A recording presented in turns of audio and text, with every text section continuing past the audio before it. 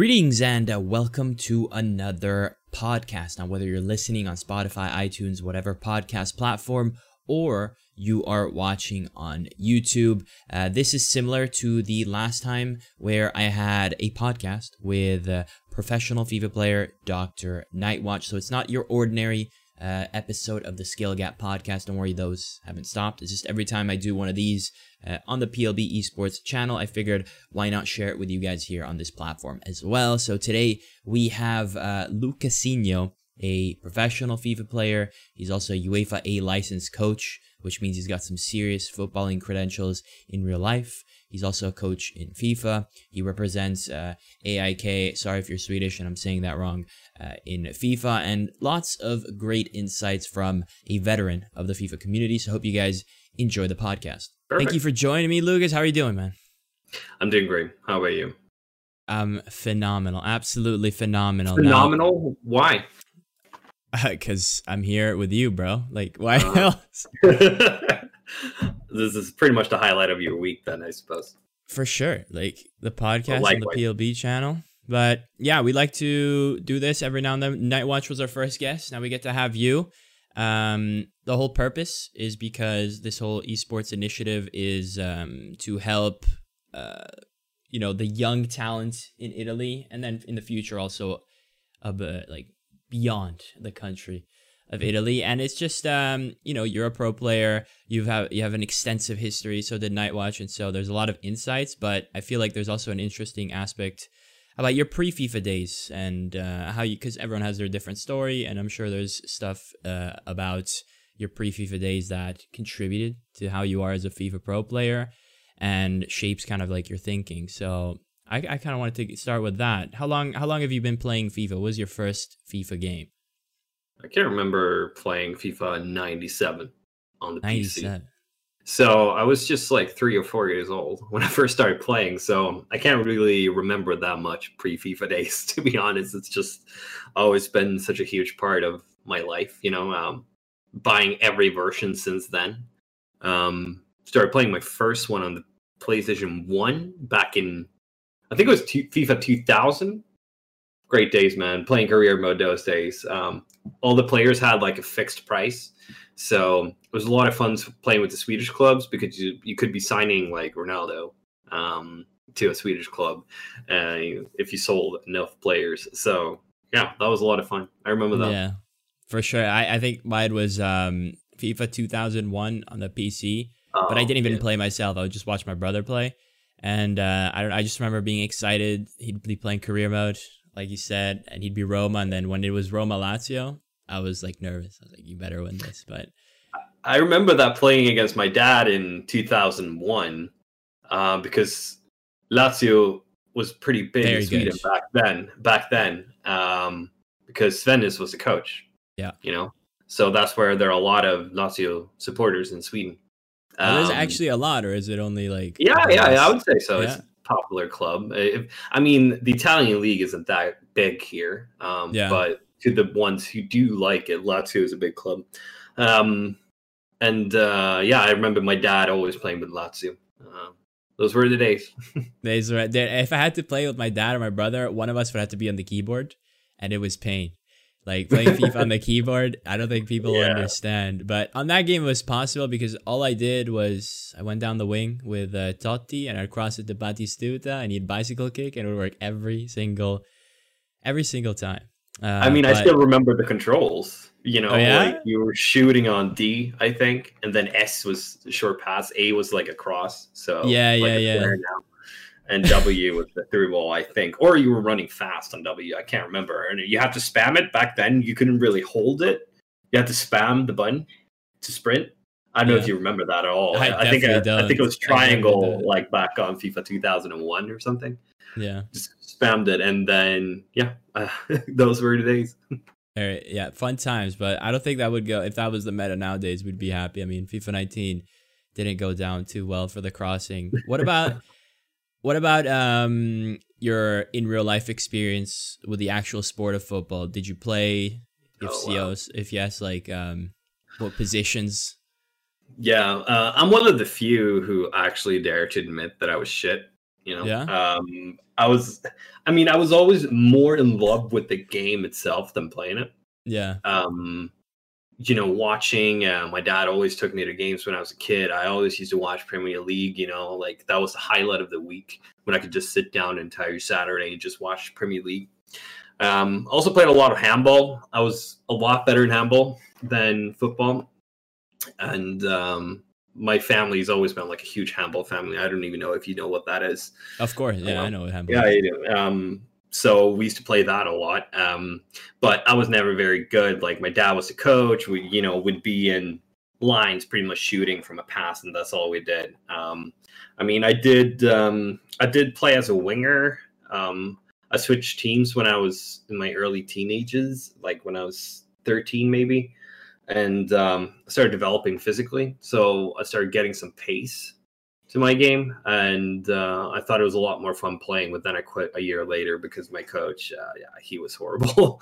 I remember I laughed at him because he would always play with us, and I hated that. And because he was an adult, he was an adult, and he would never be on my team, and he always played in the opposite team, and he was always in my position. So if I was a striker, he was a center back. If I was in the midfield, he was in the midfield, and he would tackle me from behind and like do weird stuff, and so he took a shot at goal from like the halfway line.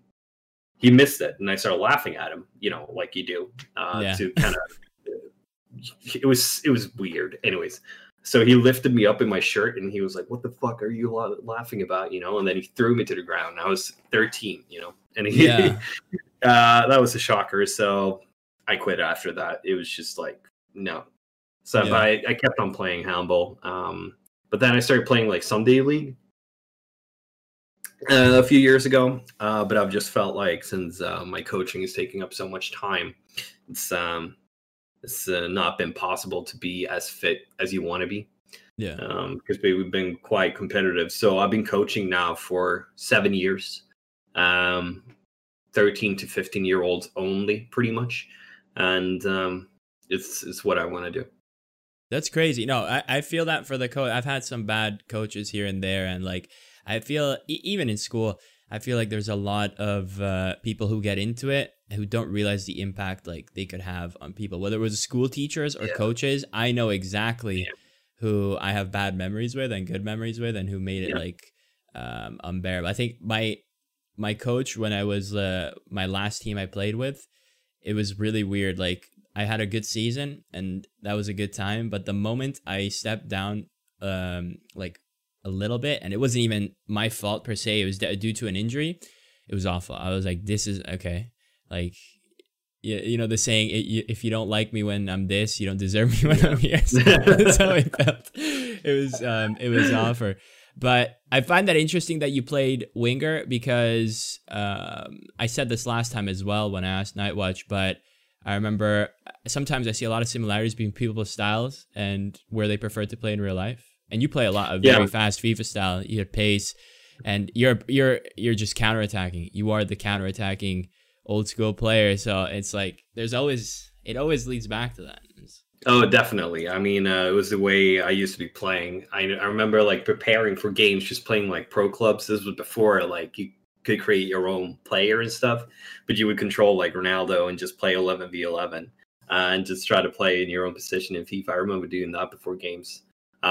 But then once I got older, like now, I mean, like I could definitely lose a few kilos. I don't really have that pace anymore. There. I mean, the young kids don't understand it, but when at a certain point, they'll know. They'll know. So in the Sunday League, I've pretty much been playing a defensive midfielder and a center back. I do talk a lot during the game with my teammates. So I'm always yelling out instructions, even when playing. So I like to see everything in front of me. So especially being like a center back, kind of being like a supportive center back in a 3 or 5 back at the back suits me perfectly. So that's been a lot of fun when been playing that. But I feel like I'm just going to focus on my coaching from now on. Yeah. Before we get into that, you said you watched the Premier League with your father. Is that why you're a Chelsea fan? Like, was there a specific moment that was like, this is my team? I mean, I can't really say. I kind of want to say that it grew on me, because I've always liked the blue colors, you know, and that's why when people ask me why I'm a Chelsea fan, I say because of the colors. And I mean, it's all connected with Mourinho coming, and he was so charming, you know, and people were in love with him, you know, and he was invincible back then. You know, I mean, he hadn't lost at home in like 10 years, you know. And he had this sort of arrogance to him, but he was also winning, which was really, really cool. And I remember when I was growing up, at least Ronaldinho, he was the best player in the world. And then you had Kaká coming on later. But back then, I wasn't really when all the kids were trying to imitate a player on the schoolyard, in the schoolyard. I would try to be the coach, and I just wanted to be Mourinho, you know. So I was playing a lot of Football Manager. We're talking like even Championship Manager, 03, 04, when I was like 9, 10 years old. Just trying to organize my tactics and sign players. I love that part of the game rather than more than playing it. So that's why, and yes, that's why I became a Chelsea fan. And I also love John Terry and Frank Lampard, the way they've been representing Chelsea. I mean, to me, they will always be the greatest players, you know, because you have that kind of like connection when you're a kid that doesn't really go away. It's not like I have that feeling with any of the players in the Chelsea team now, even though you have the likes of Mason Mount, for example. And I love Mason Mount. He's an absolutely fantastic player. But it's just not the same as that you were feeling like when you were a kid and you would see a Lampard score like a free kick from 35 yards out. I think, that obviously comes with the territory of growing up with those players. I have the same feeling with Totti and De Rossi. Like, I was lucky to grow up with them. So, like, at the moment, nothing comes near Roma in those guys. But my dad didn't grow up with them, but he still has a similar feeling with Totti. So I think it's just a matter of time. Like, if Mount develops into what he could, maybe one day you'll be like, yeah, this is like one of the flags of. I mean, like, I would say now he's definitely in the top 10 in the Premier League. The way he's playing, he's he does all the things that you don't think about if you don't look at him all the time. And I'm not talking about his work ethic off the ball and stuff like that. I'm talking about his intelligence. He's so quick, even though he's not really a quick player in that sense, but he's just so skilled in finding the path. I'd love to talk more about that. And I'm sure we will when we talk about FIFA. But like the way we do it in OECO, for example, the club that I'm working in, like, we don't really work on a game model or anything like that when they're kids, you know, because there's no point in doing that. So we try to teach them the game rather than a game model. That's what we say, at least. So we divide it up into 3 different stages, because like in attack, you want to get behind the defenders, right? That's what you want to do. So you could do this in 3 ways. You could play through them, you can play around them, and you can play over them. So if you teach the players in all 3 of these basic like principles in the game, they will start noticing these things even in the Premier League. So if you look at a team coached by Guardiola, for example, they're so good at playing the ball through their opposition to try to get in behind. And if they can't do that, they open up the wide option to try to stretch the team, you know, the defense, to then try to play it through.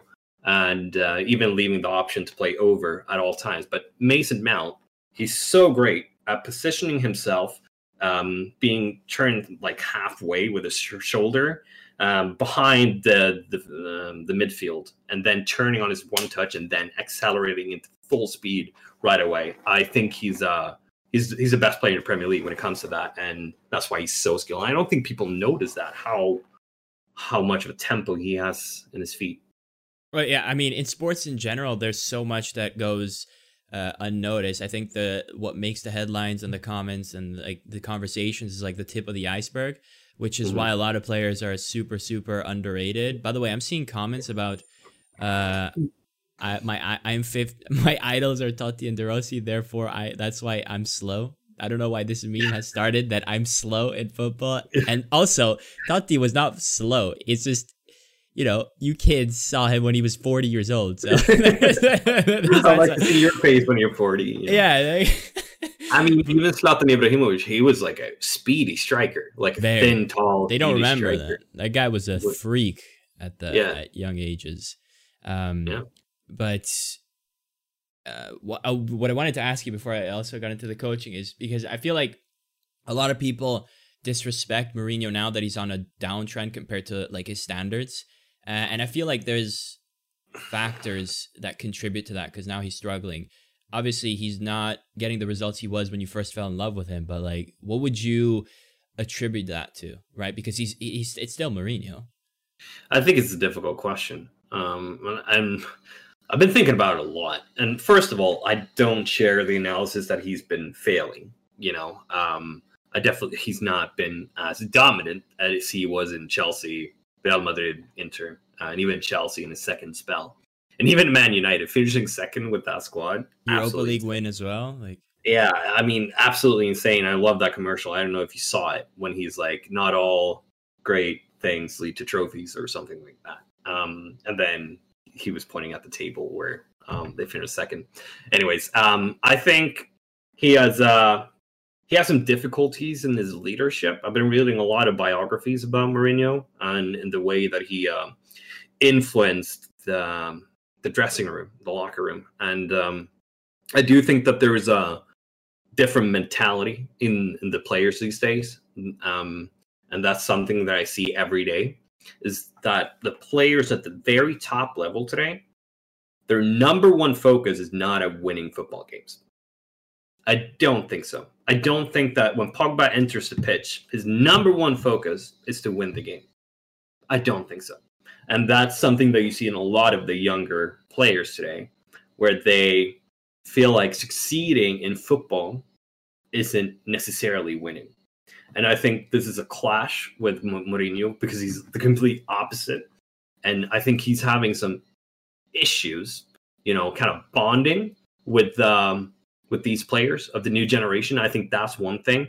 People might say that he's tactically, he's a tactical dinosaur. I don't think that's the case. But I do think that he's had a hard time adapting, obviously, as the offensive players have gotten so much better, even in the past 10, 15 years. So it might be too difficult to defend your way because the tempo is so much higher. If you turn on a game that was being played 15 years ago, let's say you watch Porto Man United from 2004 or whatever, right? You're going to notice a significant difference in the quality of the game. So I do think that the game in itself has changed a lot, and the defensive players are so much better.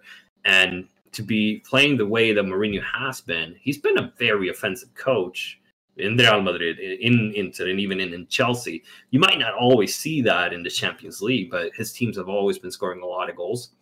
And when you have players that are better offensively, it's difficult to not concede as much.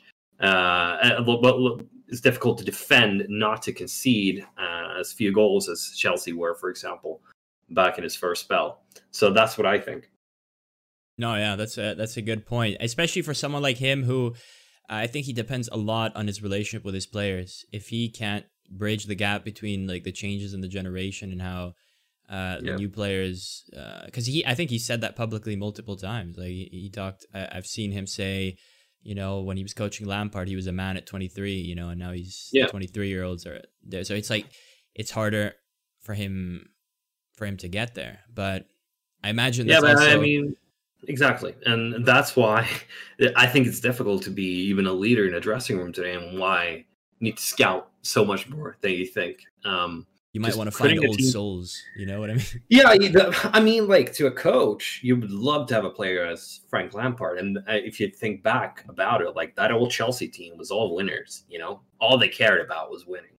And if you look back at Sir Alex Ferguson and his success, it all came down to the loyalty and their mentality. And those players today are clashing with the new generation, who I think care more about their own brand. I would even put Zlatan Ibrahimovic in there. He cares more about his personal brand than winning, but he still performs, but so does Pogba. But having a team like that is going to be difficult if you have players who care more about other things than winning. And especially when they don't care about being skilled defensively. We talk a lot about this, at least in Oiko. When we're looking at our 14, 15-year-olds, if do we really think that they see defending as a skill? I don't think that they do. And do we think that they feel like they can be successful in their defending? And I think that's a huge problem, where we lack a lot of quality when it comes to our defending, at least in Sweden. I mean, we're one of the most defensive nations, I know, but we could be so much better. I feel like the focus in general in football, even at a very, very top level, is not where it should be. Fair enough. And obviously, you will be able to relate more than most to any coach, because if people didn't know, you're a UEFA A licensed coach, correct? Yeah. That's crazy, because I was curious. I was like, what does this mean? So I started snooping around, and these are pretty impressive qualifications.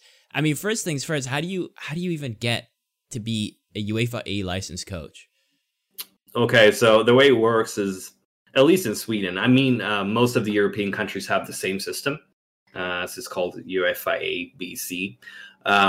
So what you do first is you get your UEFA C license, which is basically your very basic, like, okay, don't yell at the kids. Try not to, throw throw-ins for 90 minutes when you're having a practice. It's just useless, waste of time, Yeah. But the FA, the Swedish FA, they can charge money for it to the club, so they'll take it. And the clubs, they want, educated coaches on paper at least.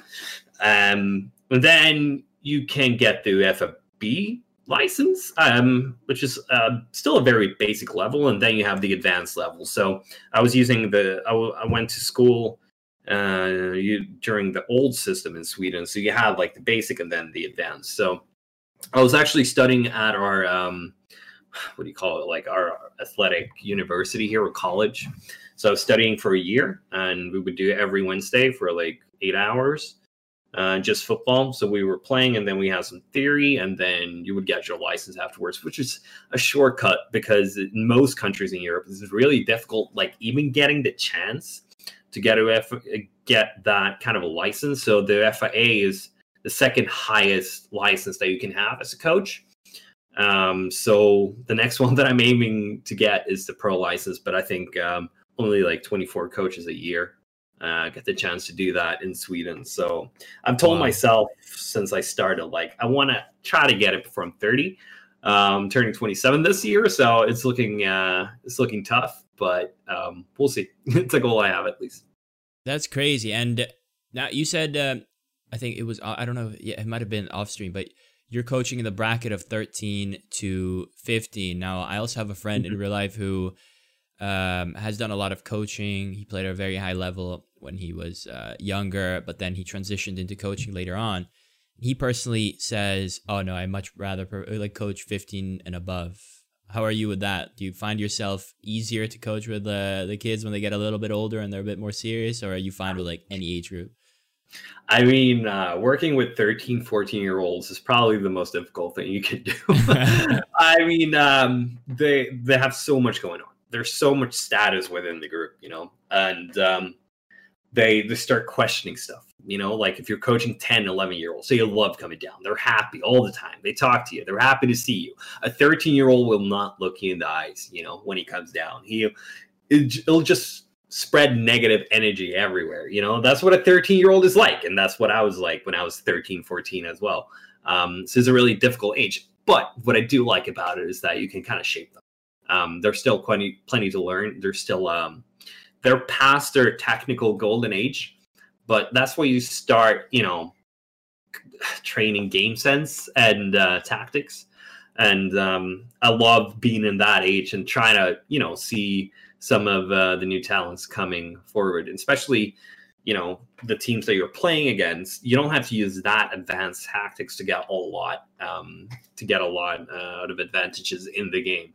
So I like coaching that age, but I obviously want to progress in the future. But I feel like I'm 26 right now, and I'm not in a hurry. I definitely want to be, at the highest level within coaching. I mean, I'm gonna try to win the Champions League one day.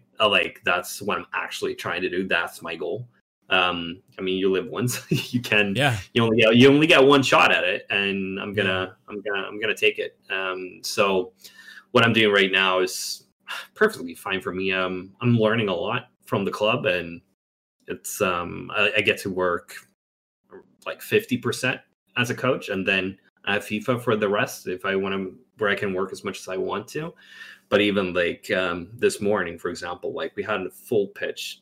And you get to work with players. You get to prepare everything, set everything up for 90 minutes, and just give it all for 90 minutes. And then you come home, give an interview like this, and then we have another session tonight. So I just love it. You know, it's a privilege to be working with football. You know, you don't really get this opportunity everywhere. Yeah, no, for sure. I think it's something a lot of people could be interested in, but don't even know how to get into, which is a perfect time to, I think a viewer asked, what would your typical training session look like with the oldest, I guess, group? Yeah, I think I can explain it again.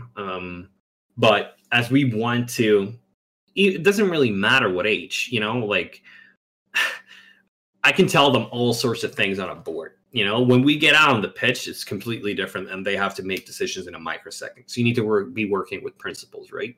So the principles that we're using is to try to get them behind the opposition. We want to do that through playing through, over, and around. And our first priority should obviously be to try to play it through and be in a central position. And then we can try to play it around. And then our third option should probably be to play it over. But playing it over could be a really good thing, especially if they're pressing really high up. You want to put it over and behind. But so what I try to do is I focus the defensive part of the game and the offensive part in the same drill. So let's say you're starting off with a rondo. You have 6 players, or let's say we have 9 players in a rondo. You split them into 3 teams. One team is pressing. So remember what I was talking about when it came to feeling successful in defending. So what I do is that I only award the defensive team points. So you're not getting any points through just passing the ball around in the rondo, but if you get 2 minutes to win the ball as many times as you can. So I want to teach the kids that they can be successful in defending, and I want them to be working hard for it as well. So I give them a chance to defend for 2 minutes, get the ball as many times as they can in 2 minutes. And if the offensive team is playing the ball through the 3 defenders in the rondo, I reset the points. So I would do that for like maybe 15 minutes, and then try to work in a game, pretty much like a smaller game, maybe 3v3, 4v4s with different what we call constraints in the game. So similar things, you know, if you don't turn on your first touch, you have to play back to the defender. So let's say you're coming to face the ball as a midfielder. If you don't turn on your first touch, you just knock it back off. And yeah, stuff like that. And then use the same principles in a bigger game later on in the session. So a lot of playing time with having the bigger principles in mind. No, sounds great. Sounds great. So you obviously have a lot in real life coaching. Love the game when you were young. Played football, but also played FIFA. In those games, or in those days, which shaped who you are today, was there any hint of PES? Because a lot of people played PES a lot. Were you a lover of the old school ones? I played the 4, 5, and 6. Great games. I mean, we all mentioned Adriano from PES 6, right? But even Henry I think it was PES 5 with John Terry and Henry on the cover. Great players, great games as well. I mean, I can't really say that I was analyzing the game a lot back then. You just had I fun. definitely enjoyed it. I just had fun with it. I played against my brother a lot. I mean, we would have games, Man United against Chelsea. You know, he was a Man United fan, I was a Chelsea fan, and both teams pretty much being in their prime. Always with that battle going on PES. So I love that. This was before online gaming. So, I mean, I didn't really have any friends who loved video games as much as I did. They liked football or video games, but never both of them. So that was kind of a weird mix. But yeah, love the PES. Yeah, because I was going to ask you if you were, because now obviously you have reached like the peak of level, especially depending on the year more than others. But I was going to ask you if you were the best amongst your friends. But I mean, you were? Yeah, just naturally. Yeah, I mean, I was always pretty good, and I was always so competitive. I mean, like I think one of the reasons that I'm really, really good at FIFA and most video games is that I really can't stand losing. I get so mad. I know a lot of people say that they can't stand losing, but like this is another level. I just hate it so much. And I mean, coming with that background, I would just always analyze my mistakes after a game. You know, even back in like FIFA 08, 9, 10, 11. Even though it was a super competitive back then, just having fun online and playing head-to-head games was a lot of fun. But it was back in like FIFA 12. That's when the season started, and we started getting the skill-based matchmaking online with the divisions. So I just Googled, like FIFA tournament Stockholm, where I live, and I saw that there was going to be like a Swedish championship. So I tried it, and I lost in the semi-final eventually that year in FIFA 12. Guess against who? I mean, it's the old school. It's either Skoldy or Boris. It was Boris, yeah. Yeah. I think Skoldy, he tried it out, but he didn't get through to the playoffs. So I lost against Boris. He was playing a 5-2-1-2. He was playing Real Madrid. Oh no, he was playing 5 at the back. All right. Yeah, he was doing it way before he was cool. And he had Higuain as his right wing back, and he has someone really weird. I think it might have been Callejon as his left wing back, and then he was using Pepe Ramos and maybe it was Contrao. I can't remember. Higuain at wing back. He had Higuain at wing back, so you could mention that next time you talk to him. But I was playing Chelsea, and this was the year that Chelsea won the Champions League. I mean, the team was shit in FIFA, though. Like, if I would have been playing Real Madrid, I think I would have beaten him. But I lost in the semi-final against him. And then it just kept on going from there. And I used to play a lot on Virgin Gaming, which was a site where you pretty much played for money. And you would have a rank on the page. And back then, there weren't really that many great FIFA players, even in Europe. So you would just bet money against each other. And that triggered you even more to get better, because I was going through like high school and even the university during this time, and I made quite a lot of money just through cash games back then. Head-to-head cash games, no pay to win, nothing like that. Just a lot of fun, and it really helped you develop, because you were always focusing and always analyzing everything so you could make more money, right? So that's I was probably at my peak around there. FIFA 13, 14, I would definitely say I can't see anyone else being better than me than I was at that game. I was so damn good on FIFA 14. And then I think the PS4 came, and FIFA 15, that's when it kind of died out in Sweden. FIFA 16 too, no tournaments. I wasn't really playing that much. Just a few tournaments, and then for Champions came in FIFA 17, and I noticed that I was finishing like top 25 every weekend, and I was like, I was ready to give my FIFA career up, because there were no tournaments. And then it's when EA started, stepping up, and I finished second in the world in the November month, I think. Yeah. So I qualified for Paris as one of, I think we were 16 players in total, but only 12 players went through in the leaderboard. So you had to be top 12 monthly in your region to get through. And then I came to Paris, and number 1, 2, 3 on the leaderboard got seated in the same group. Yeah. So it was me. What was it called? He was called Bruma by then. What's it called? Aigun, the Dutch player. And then Chian, German player, who eventually won the entire thing on PlayStation. And then you had the French PS4 champion that won like a wild card to the tournament. 4 of us in one group, best of 1 game. You got to play 3 games. You started at 8 in the morning in Paris, and then 45 minutes later, I was knocked out. Such a crazy format. People are complaining these days about the format. It was so bad back then. And then I qualified for Munich and stuff. But I mean, then FIFA 18 came, and I just hated that game, and that's when it started going downhill, right? For sure, dude. I remember those 17 tournaments because I really, really had fun watching them. But I always thought, like, yo, this is harsh. Like, you fly all the way here and you have, like, a World Cup style. It's like the World Cup in football. You play your opponent once, but it's 90 minutes. Like, it's a lot more in real life. You have 50-minute games, best of 1. I was like, this is terrible, man. Especially Nah, the playoffs, man. Everyone who made it out of those and made it to the playoffs, it was the same format in playoffs. Imagine yeah. getting to the playoffs and you get knocked out in 45 minutes in the group. No, man. It was crazy, and especially like I lost the first game 2-1 because he scored 2 goals on corners, and the second one he scored in the 92nd minute. And I lost the first game in a group stage. It's pretty much over unless you win 2 other games.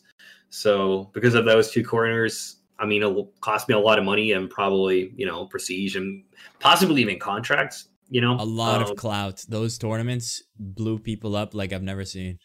Yeah, it was a lot of fun though going there, but I definitely felt like I was a lot better than my results in that tournament. I failed to qualify for the Spanish, the one in Madrid. I think it was Madrid that year. It was Barcelona, maybe. It was Madrid. It was Madrid. Yeah, I was 1 win away, and I think I lost like 6 games on penalties that month, which was kind of harsh too. But during the meantime, I became a Scandinavian champion too, beating great players. So that was probably the peak of my career. It was really, really good back then.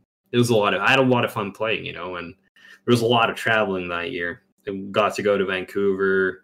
It was very exclusive. I think it was me, Boras, and Mike and Agge. We went to Vancouver, the 4 of us. Before FIFA 18, and if you did not like FIFA 18, you should have seen the game in this alpha stage. If somebody lifted a through ball, like an L1 triangle ball, you could not sprint with your defender. You would just pass it over to your striker, and he would like outrun the defender because you couldn't sprint. And I was like, hey guys, we got this problem here. I can't sprint with my defender. And they were like, oh, okay, we'll take a look at that. So it's a mess. Like when you go down and you play the versions, like alpha versions of the game is so broken that you don't even have time to talk about the foundation, the basics of football that are not in the game. There's just so much to say about the game, but they want you to be looking for bugs, and they just have this very different vision to what FIFA should be than most of us who are thinking about the game do. Yeah, how was? I mean, I don't know how much you can say, but like, how was that experience in general of going to Vancouver? Nice place, and then like, was it? Because you mentioned that, was it actually satisfying to like help, or was it more? Like you said, because you can't even get to the nitty gritty of what you want to talk about, it was a bit frustrating to sort of play that early version. It's amazing. I mean, I'm very grateful to get the opportunity to do that. It's frustrating and nice at the same time, I love to hear about everything, but I do realize at the same time that I don't have any power whatsoever to change this kind of stuff. Yeah. It's all coming down to how good I am at debating this, and my opinion is worth as much as any random person who's buying the game because they want to make money, and which is not that great. So like I remember when they told me before I went there again before FIFA 20 with a lot of other game changers, and they were saying like, hey, we want to try to slow the gameplay down a little bit. We want it to be more realistic. That's their approach to the game. I mean, I don't want to say too much, but their mentalities, they want it to be very realistic. But I'm like, yeah, you can do that all you want when it comes to the tempo, but people are still finishing first post, and they have been for the last 4 years. So don't come here and say that you want this game to be realistic, and people are still finishing first post. It's absolutely ridiculous, and nobody's even mentioning. I haven't seen anything on Twitter this year about anyone criticizing first post finishing, for example. It's one of the biggest problems in the game right now. That's why it's impossible to be defending most of the time. I mean, like, I don't care about the AI blocks and stuff. I mean, that happens in real life. You shoot in front of a defender, he's going to block it most of the time. But a shot in the first post should not go in. It's easy as that. There's a lot of angles, and I remember how upset I was about it last year. Before FIFA 20, right? Oh yeah, dude. Because like you said, it changes the scope of defending to a level that is unimaginable. But I think a lot of people don't mention it because they don't view it as an actual like sport of football. It's like, get the ball in there, that's the video game, right? And I find it funny because, you know, they want to slow the game and make it realistic, which is fair enough. That's their target, to make the best simulation they can. But the irony of the matter is that, because a lot of people tell me, Stallion, what do you want, arcade or simulation? And I'm like, it's not black or white, because at the end of the day, we used to have more arcadey games in terms of speed and just the feel, but they were more realistic in execution. These games might be slower, but the execution of what you need to do is more arcade than it's ever been. So I feel like it's not about that. Like, people are focusing on animations. Oh, you should not be shooting that way. Like, it's not about that. It's about, like, is this a good position to be shooting? You're turned the wrong way and you're shooting first post. Nobody's even saying anything about that. We're talking about, like, passes going straight through the midfield. Like, the AI is absolutely ignoring it, and then everyone's like, AI defense is OP. No, it's not. You know, they're useless when it comes to intercepting passes and stuff. And as you're saying, you know, even though the animations might look worse back in FIFA 17, for example, it's just way more realistic in the way that it plays, because you couldn't just bang it in the first post. The goalkeeper would save it, which led to the defending being very different to what it is right now. And just that sole reason makes FIFA 17 a whole lot more realistic than FIFA 21. Just because of that tiny little thing. It could be patched. You could patch it right now, and FIFA 21 would change so much. For sure. In those years, because obviously the game was a lot faster. So up at even in your peak, obviously you said you had a couple of peaks. The Nordic Championship might have been, like, you would say, your biggest achievement, but arguably, potentially, you could have won something even bigger in 14 if there was, like, the actual, like, format. If you were that, like, you know, because a lot of people have way more opportunities now. Back then, it was a lot different, as you described it as well. What kind of formations were you running? Were you running anything different? Boris, you said, had the 5 at the back those days. Were you running, like, I don't know? I think FIFA 12, I was running with Diamond. It was a ping pong game. It was very, very good to be doing that. And you also had the speed glitch back then, what you would call crab walking now, but it worked very differently back then, because you would get such a speed boost that you wouldn't be able to stop the player. So if you crab walked one way and then you went that way, it's impossible to stop that player. So if you had a player like Cristiano Ronaldo, there was no way you're going to stop him. And then, I was playing that formation sometimes, even in FIFA 13, but then I went with 4-2-3-1, as most players did, and even the 4-3-3 offensive formation. It's very similar. And then in FIFA 17, I was playing with the Christmas tree. I love that one. I love that formation. It was so nice, especially with Team of the Young Modric in the middle. It was amazing. Love that formation back then. I even played it when I got my 30-0 this year on my road to glory. I remember. Yeah. I think it was the second week, and I played that formation.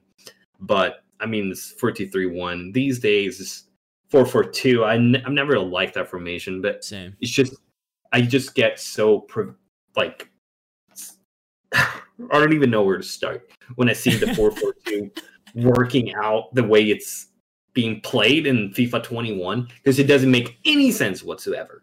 The way people are playing it, it's just so stupid. A 4-4-2 possession-based game.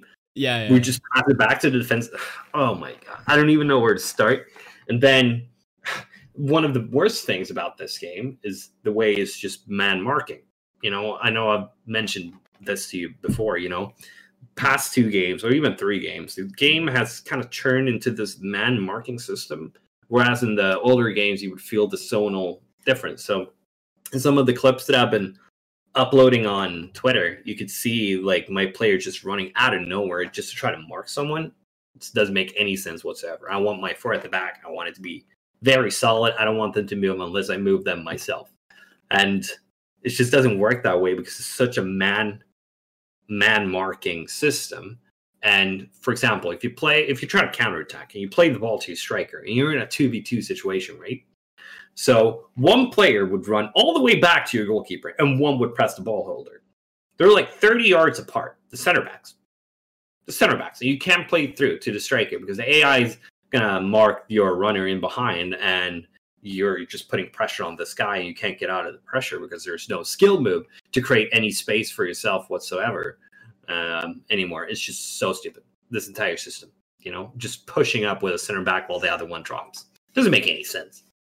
It's spot on, and it's why, everything plays into each other. I make a lot of videos on like things that I think are wrong, but like I said before, the only reason I keep it to one topic per video is for visibility purposes, because if I put everything, it would be like too like if I said this is what I want to change, but a lot of people always say, oh, but you say this but not that. I was like, of course it goes without changing, you have to change 7 things, but I'm doing this to get as many views as possible, because otherwise you wouldn't care.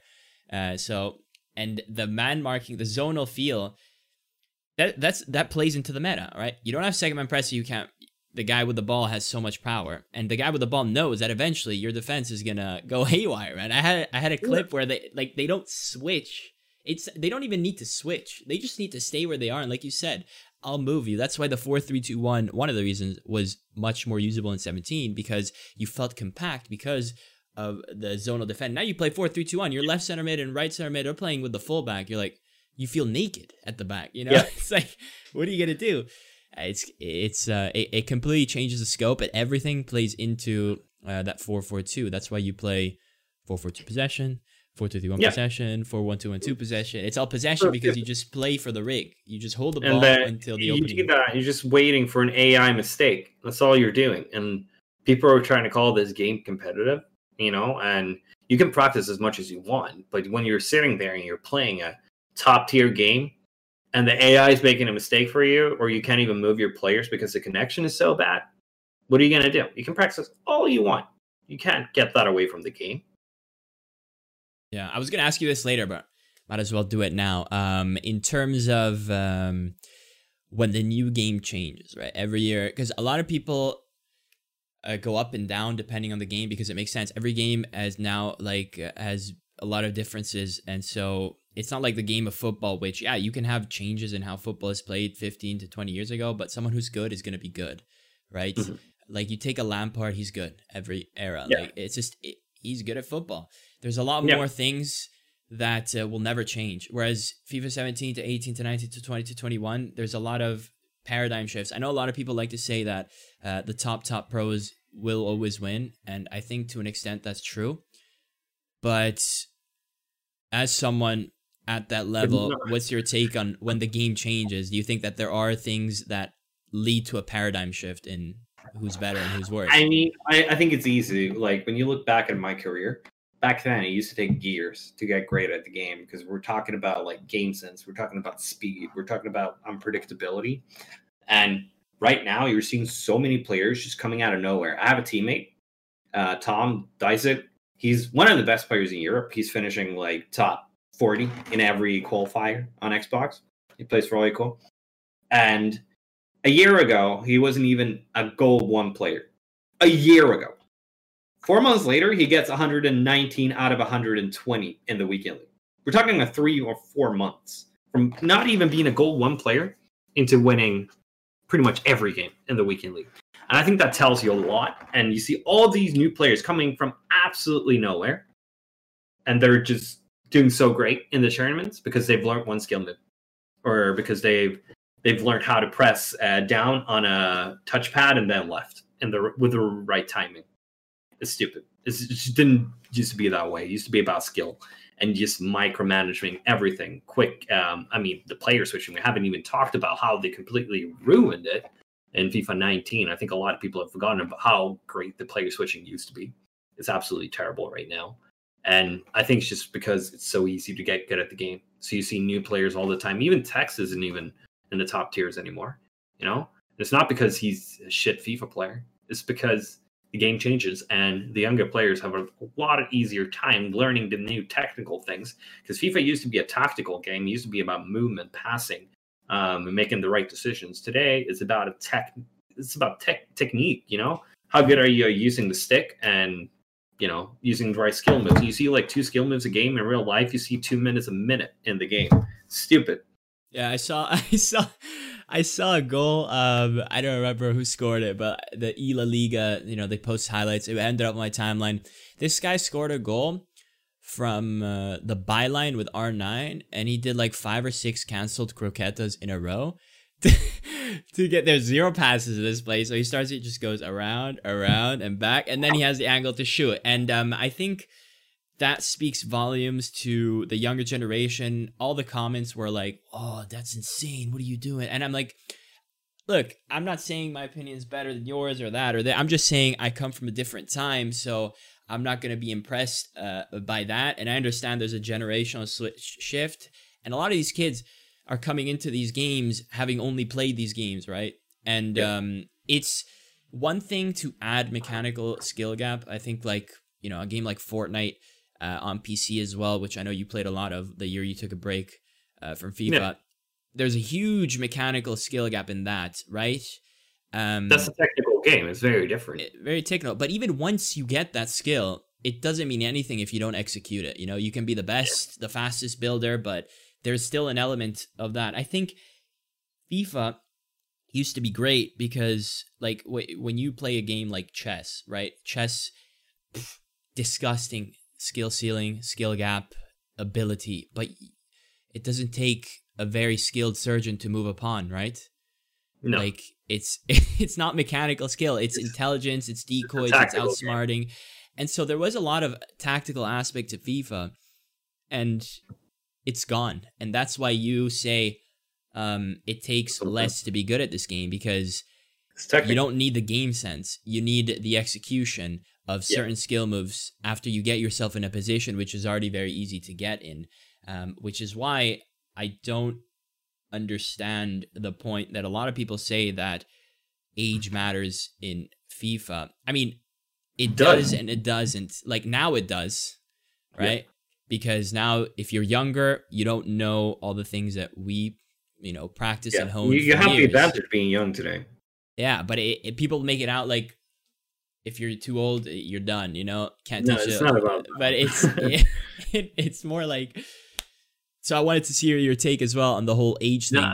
Yeah, I think that's so interesting because, like, Tom, the teammate Isaac that I was telling you about, he was watching my stream when I got 30 out of 30, and he was like, it's so interesting to watch you play because it doesn't look like you're good, And what he means by that is I'm not abusing any skill moves. I'm not abusing any other thing. Like, he said, like, I can't really pinpoint what you're good at. And I think that says a lot about his perspective on the game. I'm not saying he's wrong, but, like, I'm playing against them in their game.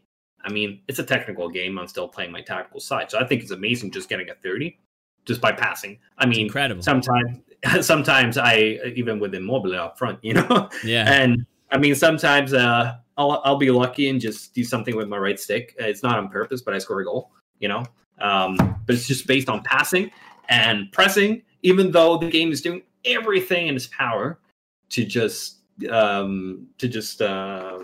force me not to and just head into the technical side of the game. But it's just so different, and I don't think that a lot of people see this.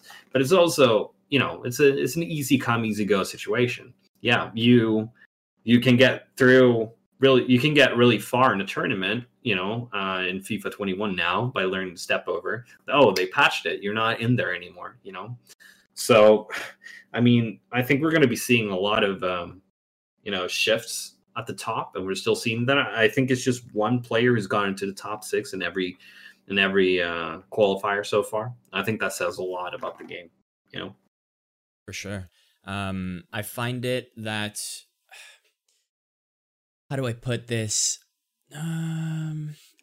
Maybe that's an off-stream comment, but what I also found interesting about your story is that you took a break in FIFA 18. I remember when you did that, I was jealous in the sense that, like, I wanted to do that, because to have the balls to do that when you love to do what you do is crazy, because you then came back and, you fought through 19, 20, and 21, which, haven't really been improvements either. But you stepped away from that game in a time where we were coming off of not a perfect game, but a fun game, right? And you were the first one to do it. Like you're like, nope, this is not good enough for me.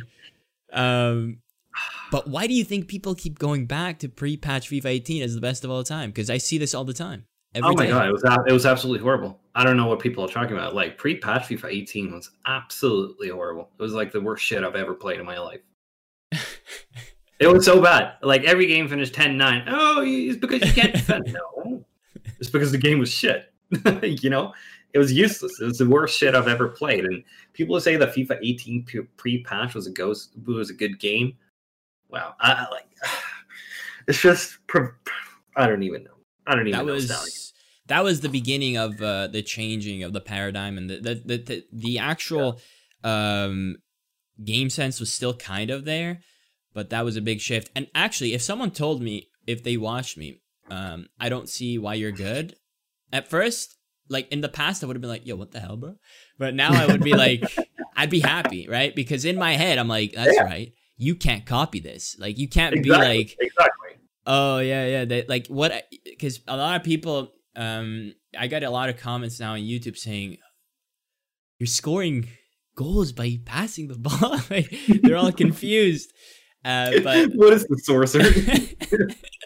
You're not doing the bridge, and you don't just get the ball to the striker and spam a skill to get the half yard every single time.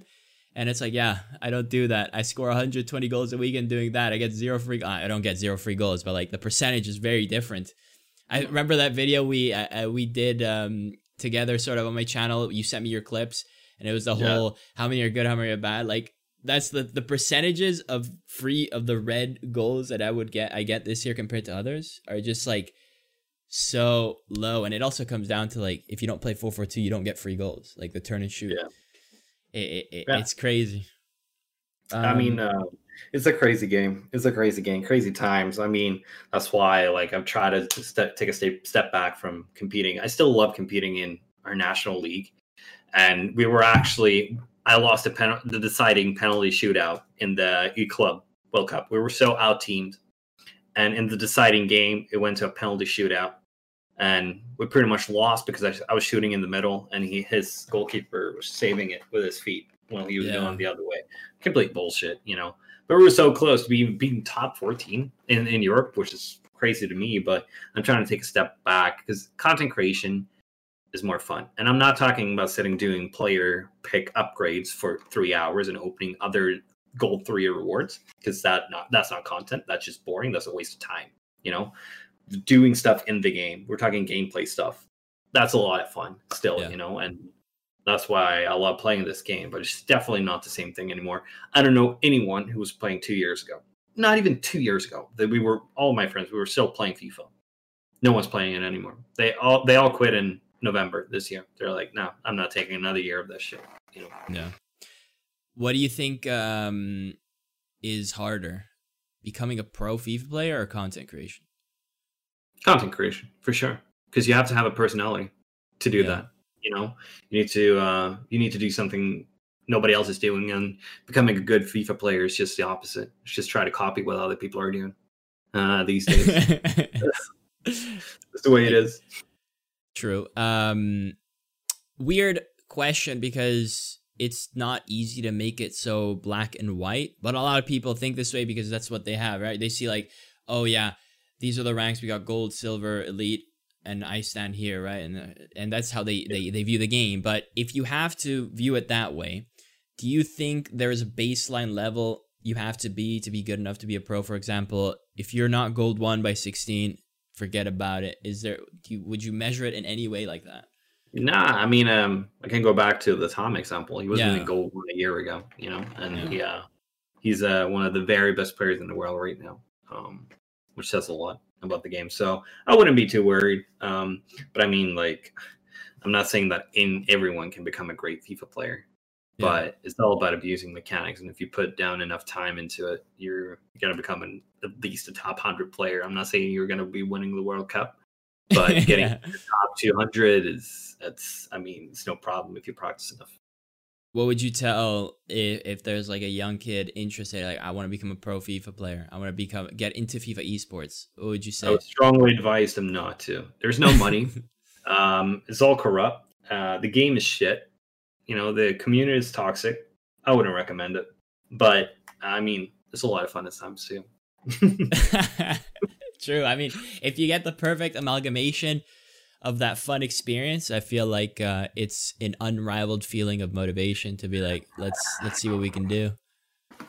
I mean, like, I used to be playing a lot of StarCraft back in the days. And I had a friend at high school, and he was playing StarCraft, so I wanted to try it with him. And I just loved playing a game like that, which is 100% skill-based. Have you ever played StarCraft? I haven't, but I used to watch people play, like, in my school. Okay. Yeah, it's an amazing esports. FIFA is a terrible esports because it's very AI based. You know, in StarCraft, you have the best player in the world, and you could clearly see why he was winning a game. That's not what it's like in FIFA, and that's why I don't advise you to get into FIFA. Because I was saying, you can practice as much as you want. You can be practicing all of your skill moves and all of that, but then it all comes down to your connection in the game. And if you're lucky, you could get a penalty out of nowhere, a lucky bounce, you score a corner, whatever. And that's going to stop you from achieving what you want. Especially, like, as I was saying, you know, just 3 weeks ago, we lost the chance to be top 14 in Europe because of a penalty shootout. Come on, you know? I think at that point, it's just like, I would do at least, even golden goal would be a little bit better than penalties at that point. Yeah, especially in a game. In esports, come on, penalties. It's like, I feel like there's this notion that there's a bigger skill gap now in penalties because of head movement and all this stuff. Head movement is not a skill gap if everyone knows about it. It's not a skill gap. Well, and it's more random than it used to be because you could be aiming 90% of your circle within the goal, and then the AI decides that you will miss it and hit the post. Yeah. It just doesn't make any sense. You could be lucky and unlucky in penalties too. It's just not a skill gap based game, you know? But I mean, it's more entertaining for the few players who actually watch the esports. You know, I don't know if you felt that way too, but it feels like the interest for tournaments from the average crowd this year has just vanished. I don't know if it's because they're not doing events anymore, but something has definitely happened. I mean, I think the peak of event interest was Tech's FIFA 18, but that was only because FIFA 17 was, in my opinion, a success relative to everything else in the FUT Champs era. So it was like riding the high, right? Yeah. But the gameplay was actually worse, which is why, in my opinion, there was less interest in 19. Now, you could tell me about viewership all you want, but the qualitative approach tells me that drops were not enabled on EA Sports streams in FIFA 17 and 18. People were watching out of pure curiosity, right? Yeah. And I mean, people would watch that in FIFA 17 because they wanted to get better. They wanted to see what the pros were doing, you know, to be that great. Why you feel so hard done by the format that didn't even give you a fair shot at succeeding is because the clout you got out of a great FIFA 17 performance made careers. I remember Principe had like 800 Twitter followers. Wins that, flies to 10K. You win. Yep. The last Italian guy who just won the thing is still below 1,000 followers. Yeah, like people have stopped caring. No one cares. It's just nobody cares, and I feel bad for the, you know, if you succeed now and you don't get reap the rewards, but at the same time, if there's a time where no one should care, it's now. And so personally, on a personal level, I'm like, whatever. It's like, which is so interesting. I mean, like, especially during Corona now, like, this should have been our shot, you know, developing. And it's just gone the opposite way, you know. Of course, an event is going to make it easier and it's going to create a better production. But, like, people just don't care who's the best at bridging or step overing. It's just not. People care more about, you know, building the right squad, because that's what FIFA Ultimate Team is about. Because the gameplay has just become so bad that people don't even want to play the game anymore. People are not playing the game. It's been like that since FIFA 19. You know, most of the content creation was done in the menus because the game was so boring to play. Well, it wasn't necessarily boring in FIFA 19, but it was horrible to play. It's just shifted the focus, you know, and people just don't care. I agree completely. And, you know, I see the other side, the devil's advocate's like approach to this is like saying, well, the only reason 17 was better in terms of that hype and culture was because it was the very first one in the Foot Champs era. But I feel like it wouldn't have lasted that long. You're always going to have the sweats who are interested in every FIFA, and that's never going to change. But the difference I saw that year is that if there was a epic game, I remember Principe versus Gorilla, people were talking about, guys, look at who Principe selects in that situation. Look at him playing the 4-3-3 second variation. What's he doing? Now, it's so easy to see what a lot of these guys are doing.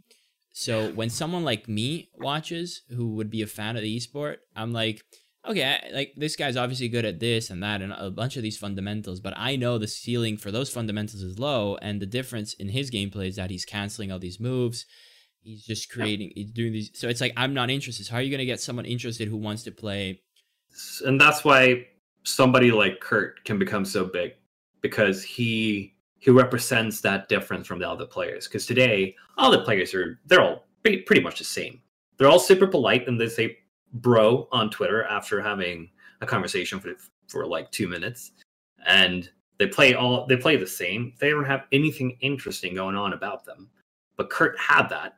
He had some sort of personality. He brought some sort of entertainment to the scene, and that's why he's so popular.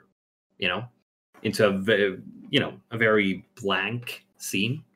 That's what he gave us, I suppose. Even though he gave me a lot of stick. Did he? Oh my god! There's also I mean, he's I think he's kind of dorky, but I mean that's why people love him. I think as well, what he did well alongside many players, I mean, you do it yourself when you get 30-0 playing a basic style, but that's the thing. When you can see someone get 30-0 pressing the most basic functions, it makes you wonder, whoa, like, what's going on here, right? Because that's like, it kind of reminds me of that, was it Ibra who said, what you can do with a football, I can do with an orange or something? Yeah. Like, that's what it reminds me. Like that. So, and that's what I really miss. On the flip side, though, as when you are a top 100 ranked player, how would you describe to someone who's not into FIFA what it's like being top 100 caliber player playing Foot Champs and losing to a gold player, and their reaction being, it's normal. The Real Madrid can lose to Granada as well. What would you say to that? I mean, I don't even know where to start. It's just a shit game. Should have done some proper esports instead. But I mean, where do you even start? Like, of course, you should be able to lose against a player if he's outplaying you.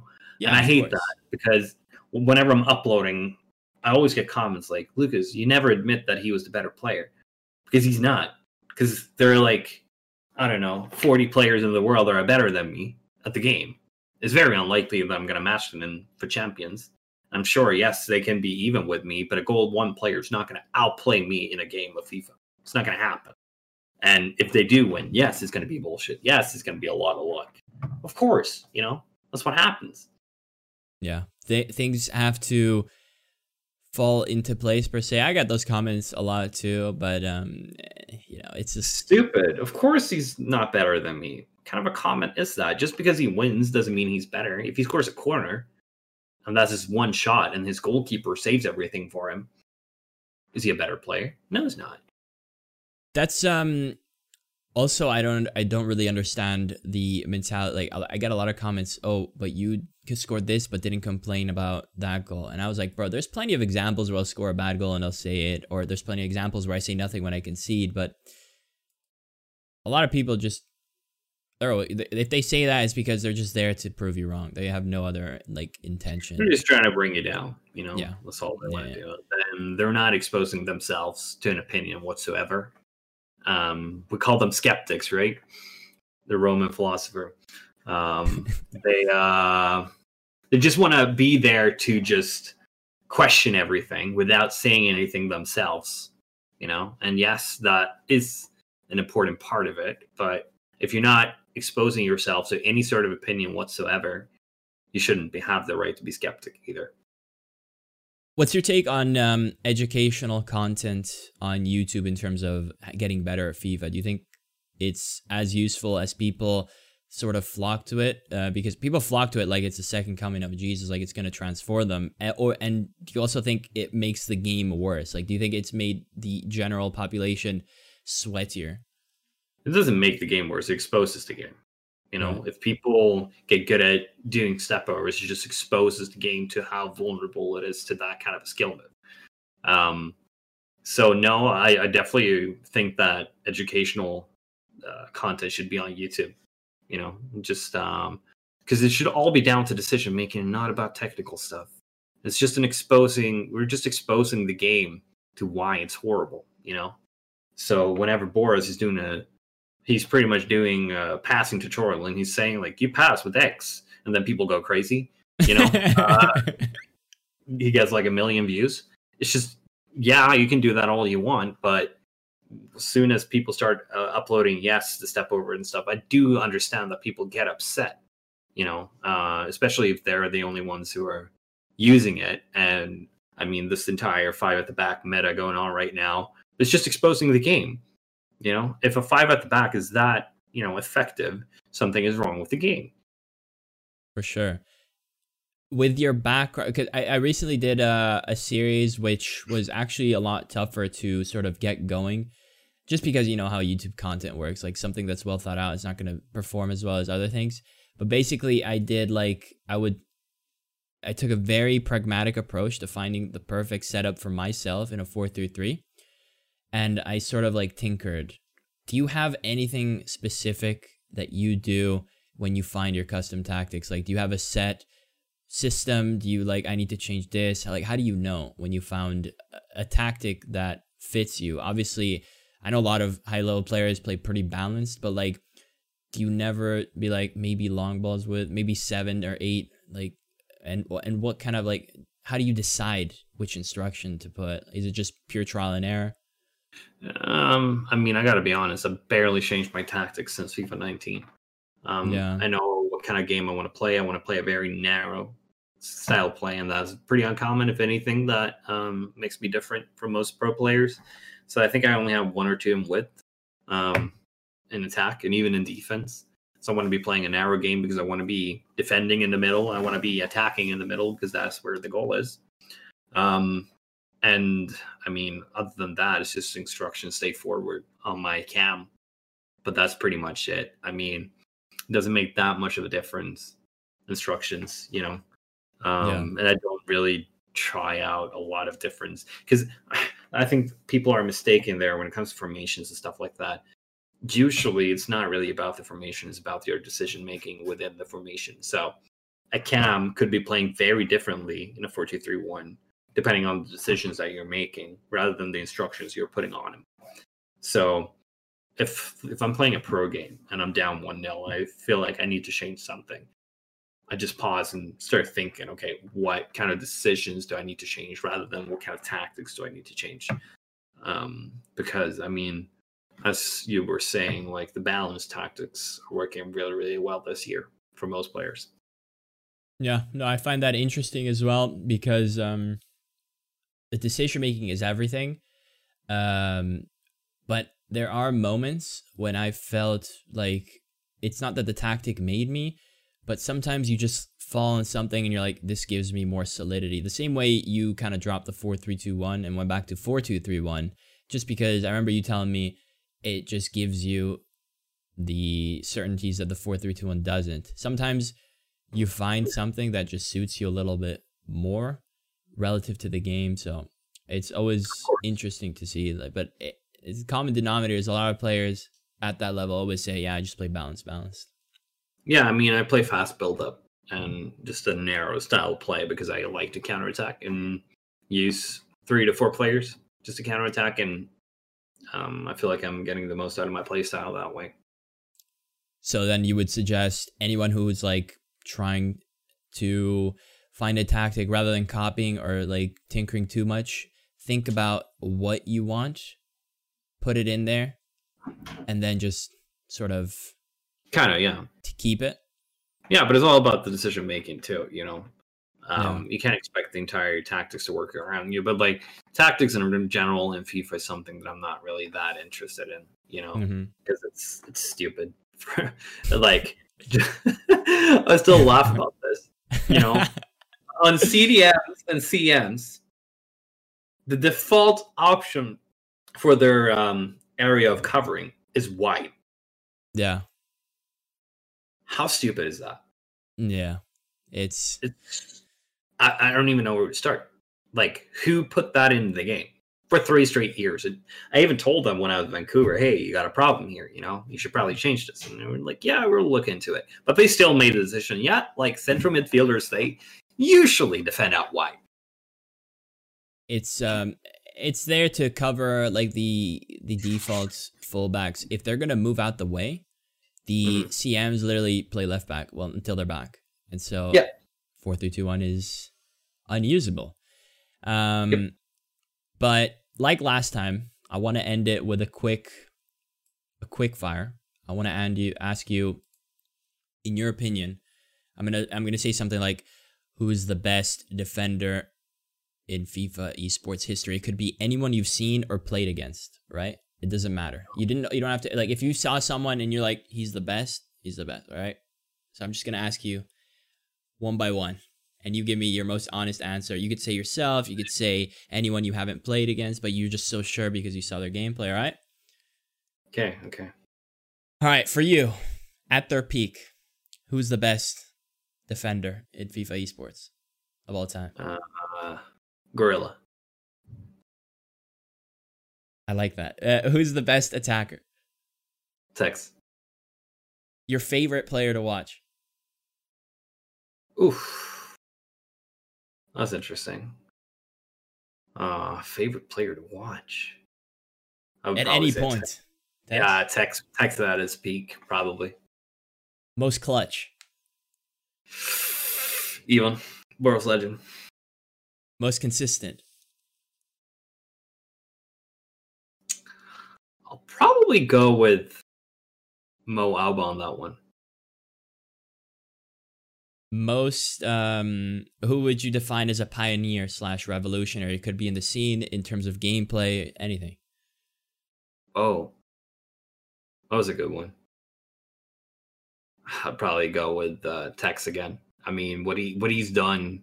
I mean, nobody's ever been that dominant as he was. You know, people would win one tournament, then not get very far in the next one. But he's just won and won and won. It wasn't just by a goal. You know, he was crushing his opponents. Yeah, it was astonishing. Who is like the tactician in the scene? The guy who's like, this guy's gonna have 3 billion changes depending on his opponent. Dirty Mike. He's I mean, I've known him for years, and as I was saying, like, I don't think the tactical side makes too much of a difference in the game. And I think it's just silly when people are like, yeah, I want to move this one bar that way and it will make such a difference in my gameplay. No, sorry, you know. Your biggest inspiration? Biggest inspiration would probably be Boros Legend, for sure. You know, he did a lot for the scene in FIFA, and when it comes to his content creation, he's the reason that I started doing YouTube and stuff myself. So he's always been somebody that I've been looking up to, even though I've been beating him. You know, he's been making a lot of right decisions, and his brand building has been amazing. I remember seeing his. There's a video on his channel. I think you played him in some sort of cash Swedish Championship. Yeah, it was.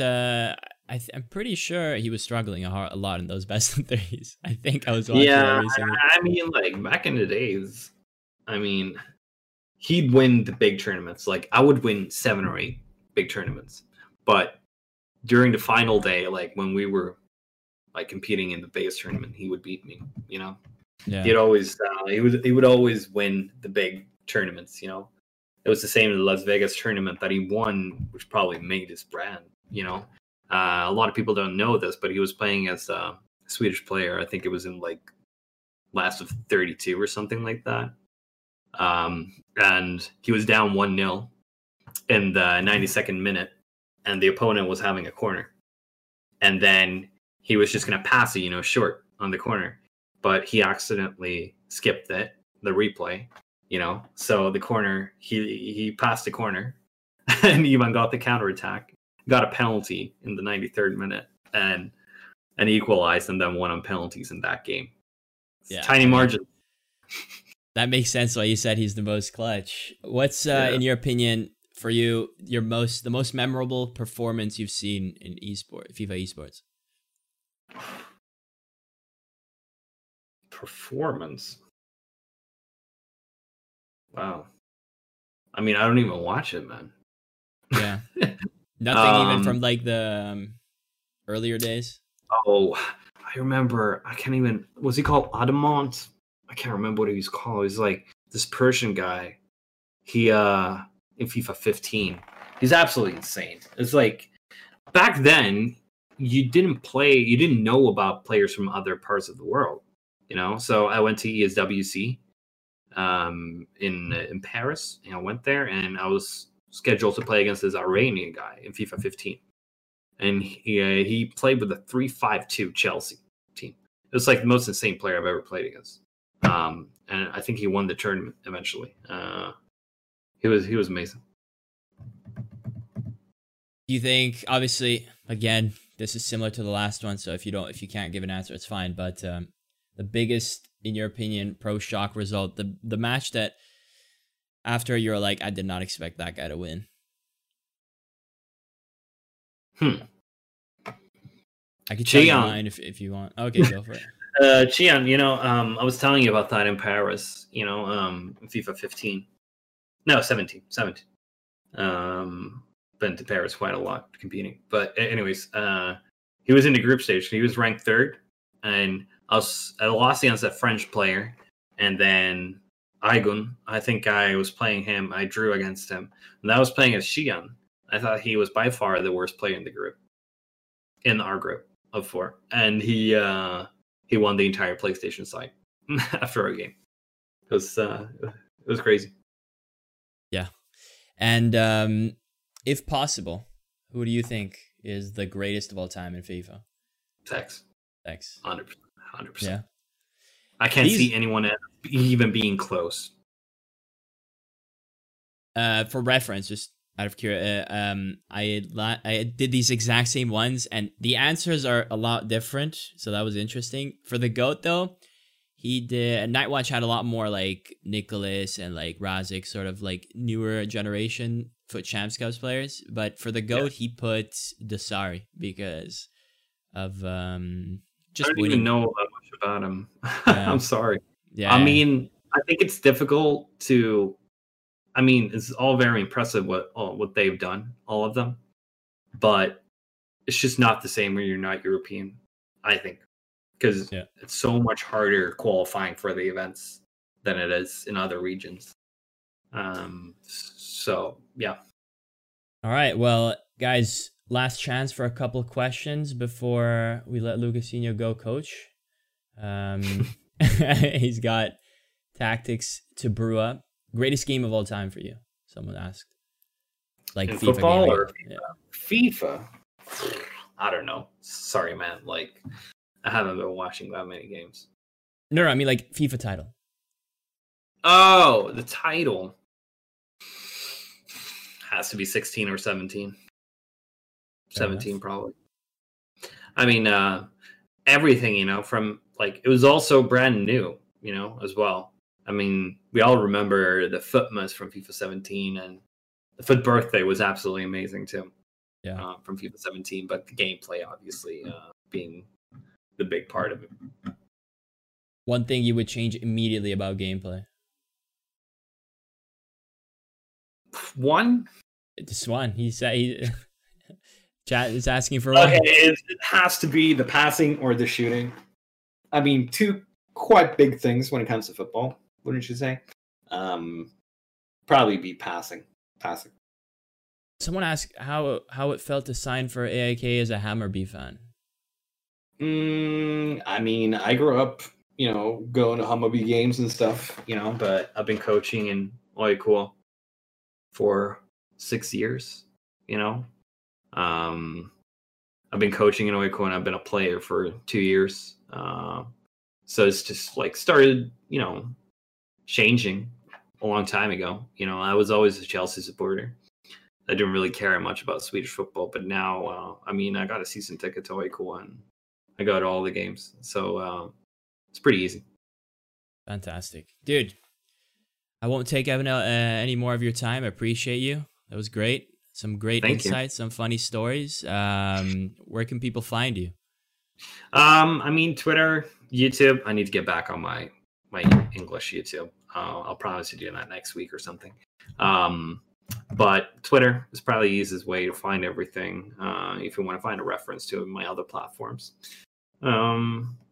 Mostly angry on Twitter as I am in person. You know, like it's just all negative things, you know. But yeah, I'll try to get back into streaming and stuff pretty soon too.